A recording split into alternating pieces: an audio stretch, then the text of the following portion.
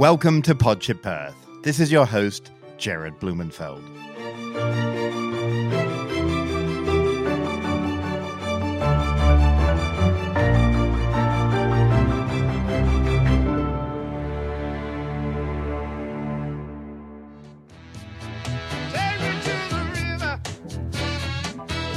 For 6 magical years, we lived in Yarmouth Port in Cape Cod, Massachusetts. Both my son Marcus and my daughter Anya were born there, and from the beginning, we canoed once or twice a week on Cape Cod Bay, which was just a few steps from our house. Our 17-foot green Mad River canoe was our gateway to the labyrinthian network of marshes, and when we were feeling especially brave, we canoed to Sandy Neck Beach, just a few miles of open water away. When we moved back to San Francisco, we left our precious canoe behind, and now each time our family sees someone with a canoe on the roof of their car, we get super nostalgic. So when Barry Nelson called me up to see if I wanted to canoe down the Feather River in Northern California, I didn't hesitate. Barry was the head of Save the Bay, he was the lead for the Natural Resources Defense Council on California water issues, and now he runs Western Water Strategies. Today's show is a companion to episode 28, Gone Fishing, where I found out that the main reason that our local salmon aren't doing well is because of the deteriorating health of California's river systems.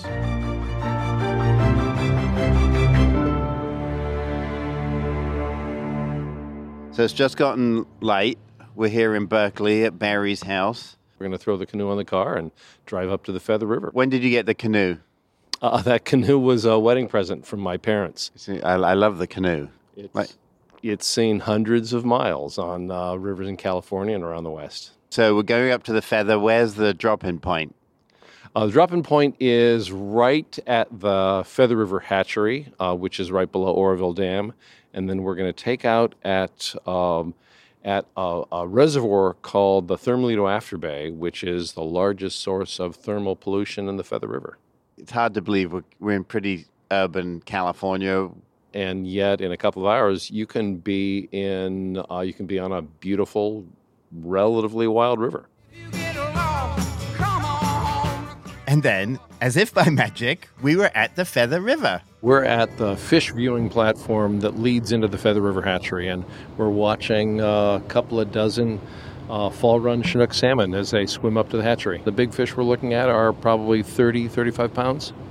And they're swimming against the current. It's a pretty ferocious current. Right, these fish would normally have spawned in this stretch of the river and upstream into the foothills. So what's the purpose of having a hatchery?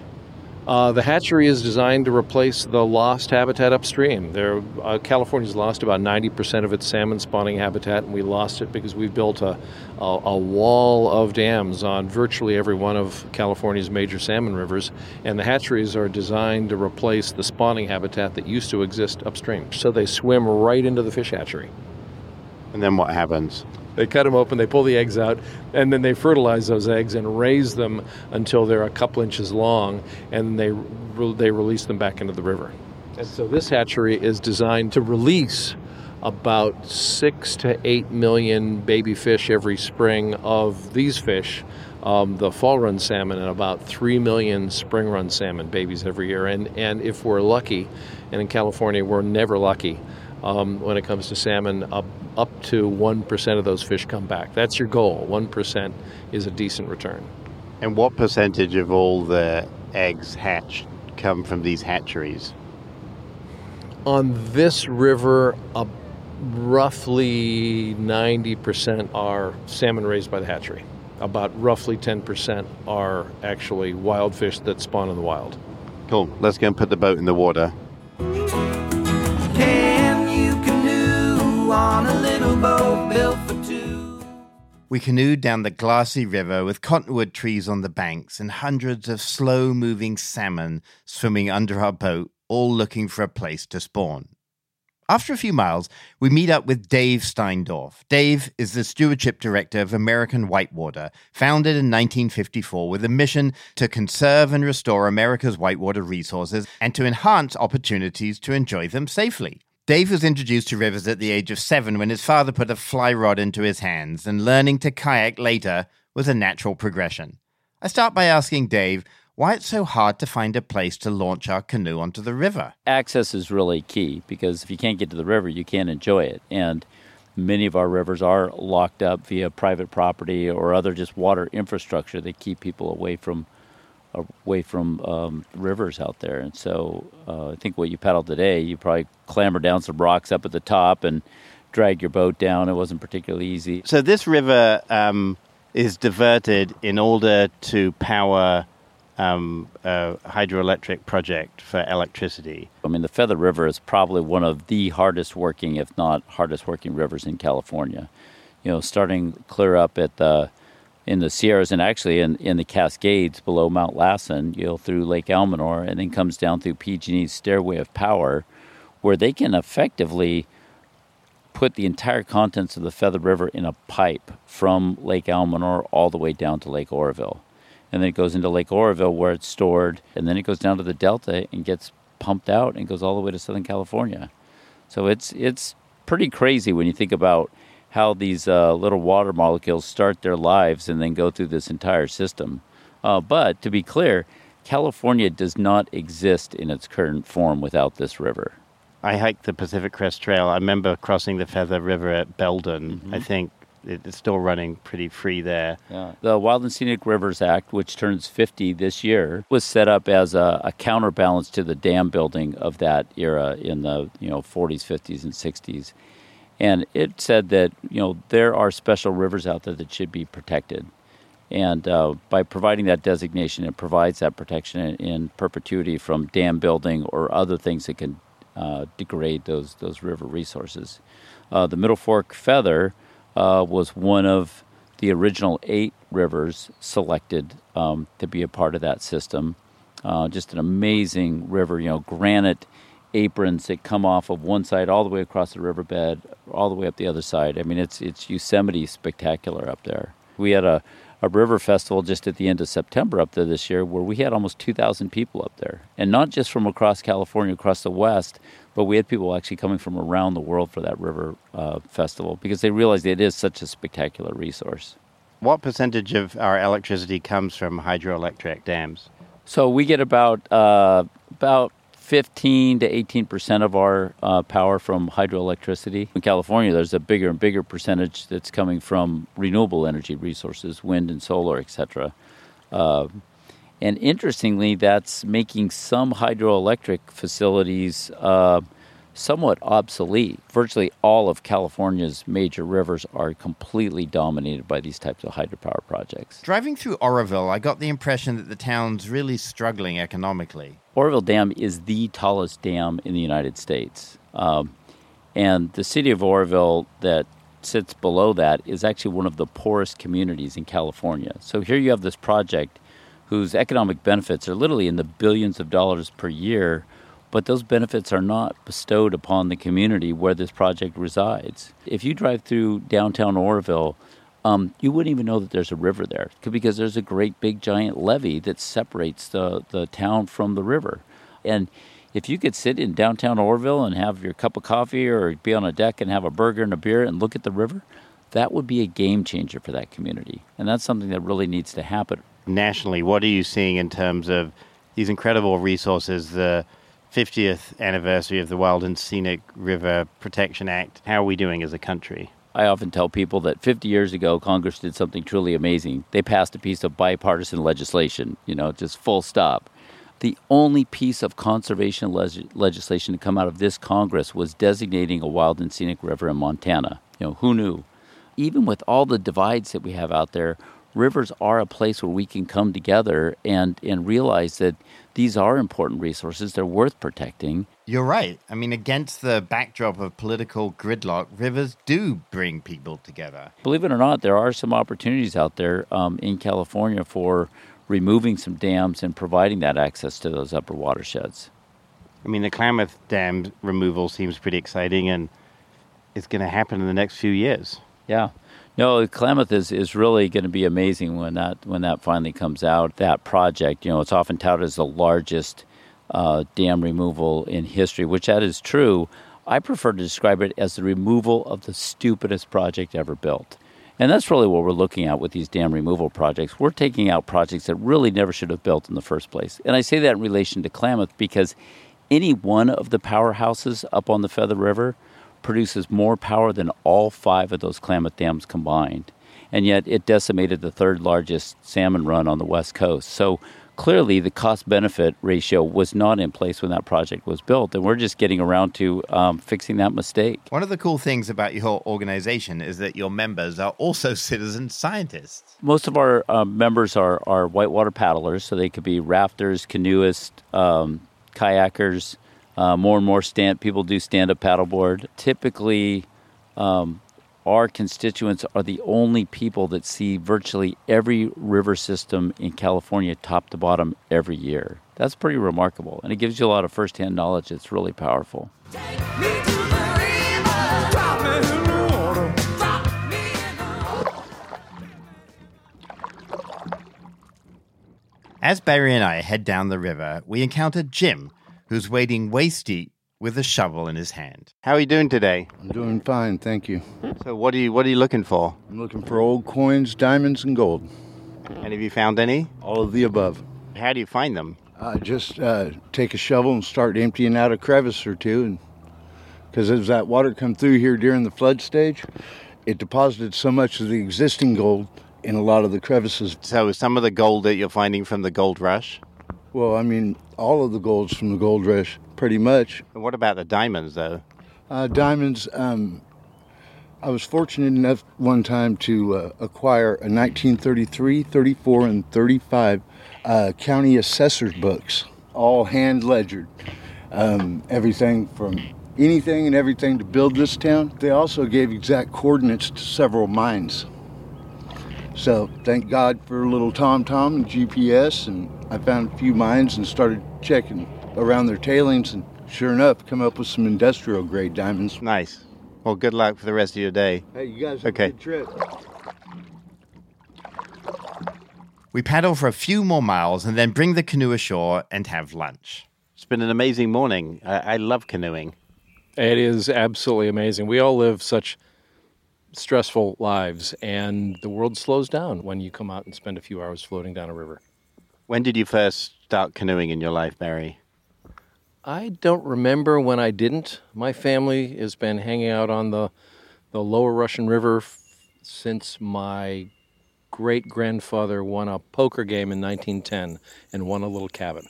And since then, my family has been paddling on the lower Russian River on real lovely flat water, and I grew up doing that. There's something so peaceful. I mean, it's like unlike other sports where you've got to, get dressed up in special equipment and, do all this stuff. You're just floating. Yeah, you just float down these rivers. A lot of outdoor sports require a lot of fancy gear. For canoeing, you need paddles, a canoe, a life jacket, and off you go. Like so many people in California seem to only want to do sports that involve spandex. This is true, and California, the middle of California, has a couple of dozen beautiful rivers like this that are just delightful to float down. Did you expect to see gold miners on the river? These rivers are valued and used by the communities that surround them. So you see people poking around the banks of rivers all the time doing interesting things. There's a big history with the gold rush here, though. The very rocks that we're sitting on have been turned over numerous times. Dredge gold mining started right around 1900, and we built these enormous floating factories that would literally chew their way through these alluvial plains that surround Central Valley rivers and wash all of the sediment out of them, trying to get at the gold that is in that gravel. And what they left behind were tens of thousands of acres of what are called mine tailings. It's basically piles of gravel. And as we canoe down the river, you can still see some of those piles of gravel. Instead of healthy habitat or productive farmland, the last gold dredge in California stopped working in 1962. From about 1900 to 1960, we did enormous damage to some of these rivers. And the good news is that we actually now have a chance to repair some of that damage. I got the biggest rush of the day like 10 minutes ago when these two mating spawning salmon jumped up they must have been like 25-pound salmon and just splashed right in front of us as we were going through some ripples. So it's pretty magical. You were saying that they need gravel. You can see the floor of the river really clearly, but there's not a lot of gravel in some places. But as you look on the banks of the river, there's a ridiculous amount of gravel. Right, there's a pretty obvious solution there. The dam upstream captures all of the gravel that naturally comes down the Feather River watershed. And it means if you don't do something to augment that gravel, the river will eventually scour out all that gravel. And what we're left with are cobbles that are from the size of your fist to the size of your head. That's lousy spawning habitat. They need smaller grain that they can move aside, lay their eggs, and then rebury their eggs with that same gravel. In this stretch of the river, ironically, if you move some of that gravel in the river, it's beneficial for salmon in two ways. First, you're recreating spawning habitat so that the gravel is of a size that salmon can use to spawn. But second, if you recarve some of these random hills of gravel around us, you can basically recreate floodplains that'll work as natural floodplains. So it's a great way to reduce flood risk, and it's a great way to help restore salmon populations. So why is the Feather River, just in terms of all the rivers in California, why is it an important one? Well, the Feather is traditionally one of California's biggest salmon-producing rivers, and right now it's feast or famine. We'll occasionally get a good year. That almost always happens right after a big flood. That's when salmon have the flow conditions and the food they need to survive. But then we'll wind up in a few years later, when that population will crash. We have turned the hydrograph of these rivers upside down. We used to see high flows in the winter and the spring when it's raining and the snow melts, and now we see high flows in the summer when we release water for irrigation. And that has really wreaked havoc on our salmon populations. That's kind of shocking, Barry, that the time that the water comes isn't the natural cycle. I mean, I think we imagine, as we do with nature, that it's like a wilderness, that these rivers really are untouched, and yet they're very engineered. It's a very managed system. When the water goes on and off is not when nature intends it. These are highly managed, highly engineered systems, and a lot of what we're learning is how we can reverse that in ways that still allow us to meet our needs, but that also allow us to restore healthy environments, restore healthy salmon runs, and maintain a salmon fishing industry. And this river is a great example of ways we can do that. We can restore salmon in ways that are broadly supported, cost-effective, keep our salmon runs going, keep our salmon fishing communities going, and will help strengthen the economies of these local communities that would really benefit from a really thriving river. There's lots of great ideas. There's no shortage of plans that are cost-effective. So why isn't stuff happening? Politicians have limited attention spans, and there are a number of remarkably promising restoration projects just on this river alone that have kind of been ignored. There are a number of them that have been stalled for more than a decade, where despite the fact that folks have agreed to pay for them, that there's remarkably broad support for some of these restoration projects, and this could be a world-class salmon restoration program. Some of those restoration projects have just been sitting on the drawing boards for a decade, and nothing has happened. I thought the answer to that question, Barry, would be, well, there's gridlock in Sacramento, no one can agree on it, or they have agreed to it, but no one can come up with the money. In this case, they've both agreed and come up with the money, and yet nothing's happened. Oh, that's a hard question to answer. I think that long sigh is a sign that I should move on and find more uplifting issues to talk about. So tell us about the dead fish. So I noticed, and you were kind of telling me, so some have white splotches on them, some are completely black. Like, what's happening to them? And some of them get covered with this awful green fungus. Right. Mother Nature's designed salmon to swim upstream, spawn, and die. And that's actually important for a couple of reasons. The reason they do that is because their bodies really change when they enter fresh water.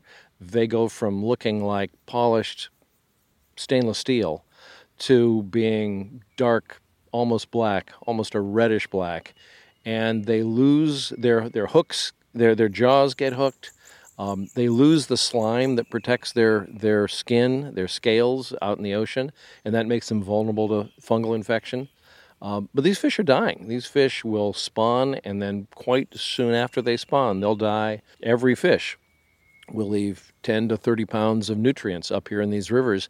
And as we paddle down the river today, you can see how that supports the web of life all around us. It was amazing to see just how many of them are floating dead by. I would have been shocked if I wasn't with you. I would have thought like there was some kind of hideous die-off, but that's the natural cycle. You know, it's one of those natural cycles. So a salmon's job biologically is to swim out in the ocean, collect an enormous amount of ocean nutrients, and then swim upstream into the rivers they were born in, spawn, and then leave those nutrients up in that river. The salmon get eaten by bugs, which get eaten by fish, which get eaten by birds, which get eaten by a hawk, and eventually those nutrients find their way throughout the entire ecosystem. If you look at the pine needles on a pine tree in a salmon river, you can actually test the nitrogen in that pine needle and find out how much of that nitrogen came from the ocean because of the salmon run. And bizarrely, we're very far from the ocean, but because of all the salmon and they're rotting, it actually smells a lot like the ocean. It does smell like the ocean here. That's one of the advantages to a salmon river when the salmon are spawning. All those ocean nutrients are released. So does the ocean actually just smell like salmon? Maybe that's it. Maybe the ocean just smells like salmon, and that's the answer. Most people wouldn't think that temperature could be pollution, but salmon need, like, what temperature water do they like to spawn in, and what happens if the temperature's too high? The magic number for salmon is 56 degrees. Above 56 degrees Fahrenheit, salmon eggs are just cooked as they're lying in the gravel. So salmon rivers have to be below 56 degrees. And here in what's called the low flow channel of the Feather, the water is reasonably cold.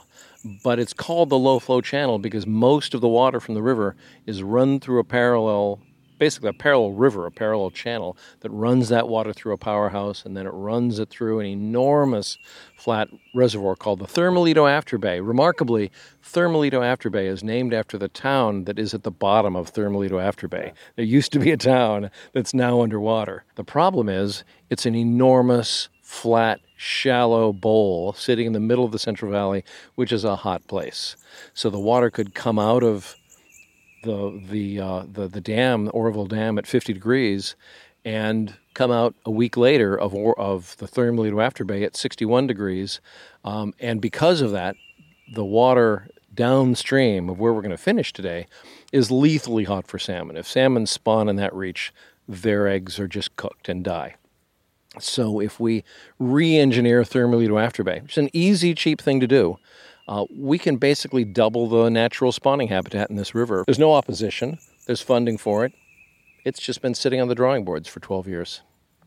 Let's get it off the drawing boards. But before we do that, let's get back in the canoe. I can tell you, you paddle when you paddle a canoe and you get in touch with that canoe. You can feel the stroke of the other person in the canoe tugging that canoe forward. So I can tell how strong you're paddling. You're actually working when we're out there. And now, word from our sponsor, Fully.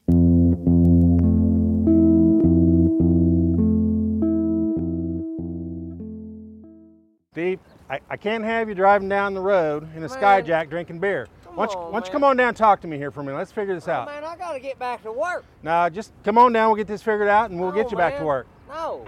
Steve, come on down. Steve, come on down. Come get me. How about that? I tell you what, Steve, Get we down can do there. this the easy way, or we can do it the hard way.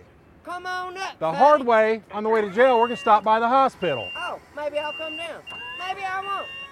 Maybe I'll come down. Maybe I won't. I know my rights. Dang it, dude. It's just a fucking scissor lift, man. The moment I first saw the video of Steve attempting a getaway on a scissor lift was the moment I knew I needed a Jarvis stand-up desk. With a push of a button, I could make my desk higher or lower and immediately regain control over my life. Just like the scissor lift, with the Jarvis desk, I could get away from the mundane world of sitting.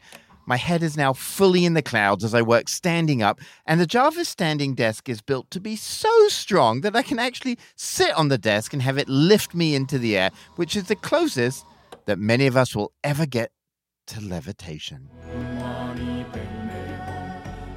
But don't be fooled. Just because you don't operate a scissor lift doesn't mean your office environment won't cause you a visit to the emergency room. Sitting in the same position for an extended period of time raises your risk of heart disease, diabetes, stroke, high blood pressure, and high cholesterol, as well as bad posture and chronic pain. Humans were designed to stand up and move, and Fully wants to change the way you feel at work by supporting a more active lifestyle. Fully keeps your body moving and your energy flowing. I went to fully.com/earth to get my Jarvis stand-up desk, and I've never looked back. Check out their array of affordable and eco-friendly stand-up desks, as well as active sitting chairs. It's just a smarter, healthier, and more comfortable way to work. You move more fully, you engage more fully, so you show up more fully for yourself, the people around you, and the world.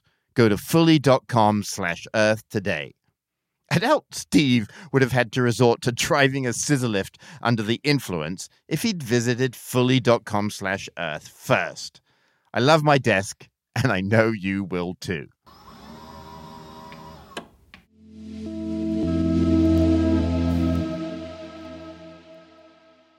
And now back to this week's episode, canoeing down the Feather River, which next time I'll have to try on a stand-up paddleboard.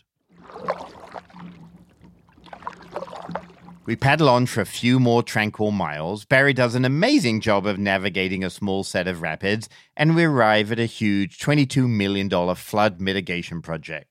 We're met on the riverbanks by Mike Amina, who is the executive director of the Sutter Butte Flood Control Agency, and by Kevin Barker, who is the assistant resident engineer for WSP, who are the construction managers for the Oroville Wildlife Area Flood Reduction Project. Mike, where are we right now? We're on the west bank of the Feather River, just below the Oroville Dam complex. It was on the news. Tell us what happened. So in 2017 was a big water year, actually arguably the biggest water year, and the service spillway for Oroville Dam suffered a bunch of damage. When that spillway was shut down, there's a second spillway, the emergency spillway, which was in danger of overtopping. It eventually overtopped. There was nearly 200,000 people downstream of Oroville Dam that evacuated. And people were really nervous. It could have been very, very bad. The original alarm that went out when this water came up, and a very quick decision was made at the dam to evacuate. It wasn't well thought out. So you can imagine what this place looked like. Highway 99 to the south of us was a parking lot. It was a pretty panicked scene.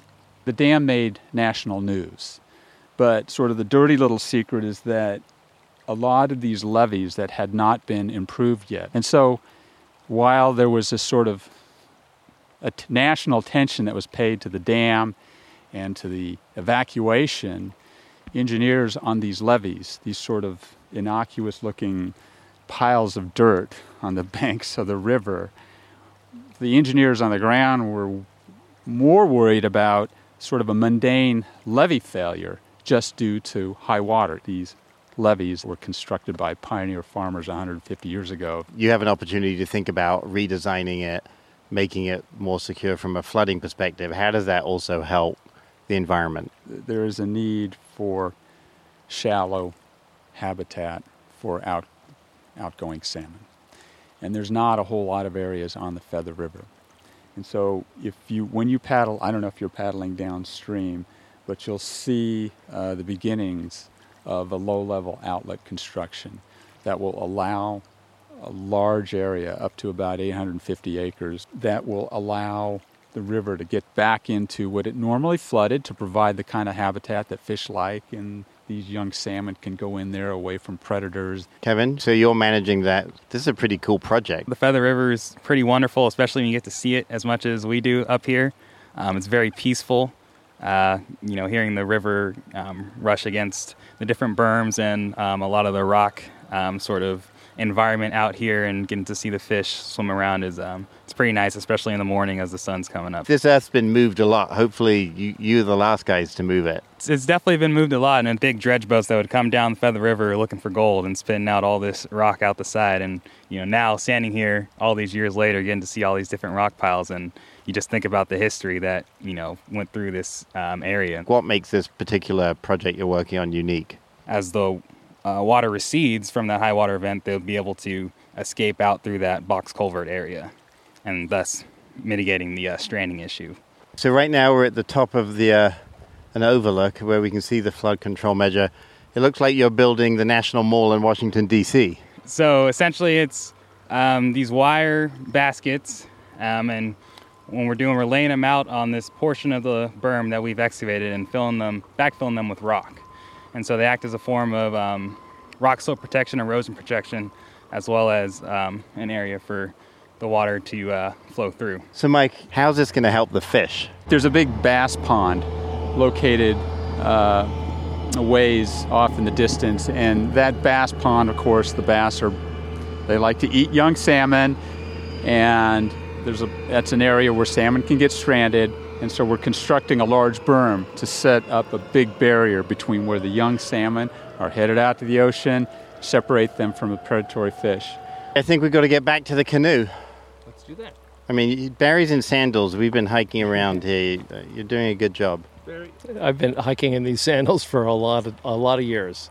I'm all out of answers, trying to learn your harmony. I need a place to run for cover, a place I won't be seen. The river aches from this drought she's under. Touch her and set her free. That was Amber Cross singing a song she wrote called San Joaquin. Back on the river, Barry and I on the last leg of our journey. So Barry, it got cold quickly. It does that when fall approaches on the river. I mean, but it's really cold. It is now chilly out here.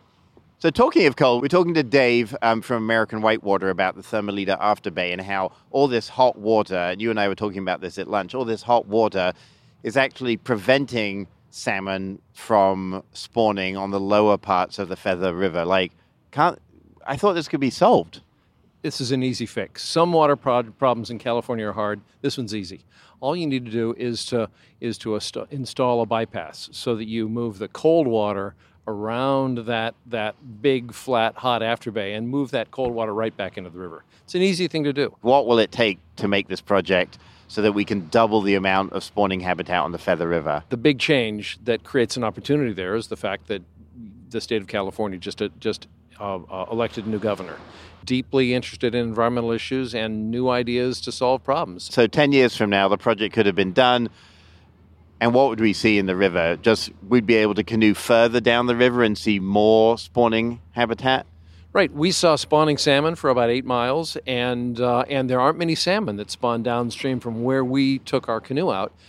And if that afterbay is fixed, we could go another dozen miles downstream and see more than that many salmon again. If the temperature was cooler, would it mean that less fish ended up in the hatchery? Oh, absolutely. Everyone's goal is for us to have healthy rivers, healthy salmon runs, and that means more wild fish and being less reliant on hatcheries. And this is how you do it. You restore healthy rivers by giving them enough habitat, enough flow, and temperatures that they can literally survive in.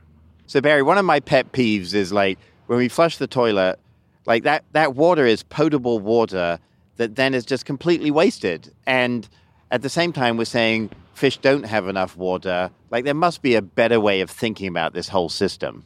And there's a great example on the Feather where people are really rethinking how we use water.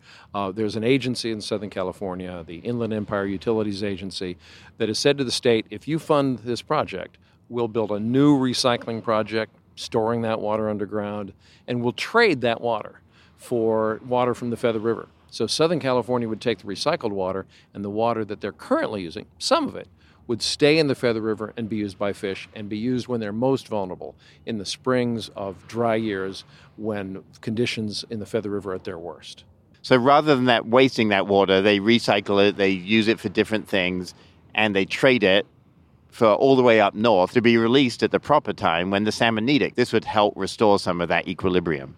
And the result is really remarkable. You've got a more reliable water supply for Southern California from this project and new water supply to protect fish in the Feather River, and nobody loses any water. California's got an enormously complicated water project and water system, and we're just really learning how to rethink that system so that it works better for fish and people. In Israel, they use 80% of their wastewater as recycled. They said the next largest country was Spain, which is 40. Like, what is California using? It's like in the single digits. We reuse a tiny amount of our water. If we capture that water and reuse it, it's like building another massive water project in California. And we do that by reducing waste, not by building more dams. So what's the state's goal in terms of recycled water or water? It's to recycle and capture in stormwater almost 10% of what the state uses on average. Which, just thinking about it, isn't that ambitious goal. You know, California just passed 100% renewable energy by 2045. We got cap and trade. You know, you got a lot on the energy side of the house. If someone said to you, Barry, you know what, we're going to have this ambitious goal. We're going to recycle 10%. I mean, the state has a 75% recycling goal for municipal solid waste. How come it only has a 10%? It just seems very low. California water has a long, complicated history. It's also very emotional. People don't get emotionally invested in renewable energy, but you talk about water and their face turns red and they just feel very personally vested. Water is not just something we drink. It's not just something we irrigate with.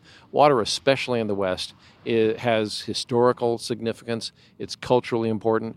Water and water projects have tremendous importance to people in California and in the West. And I think that's just not true with energy and your local natural gas power plant. This was a fun day out on the river. Where are you going to go canoeing next? I'm hoping to go sea kayaking in Scotland. That would be cool. And also cold.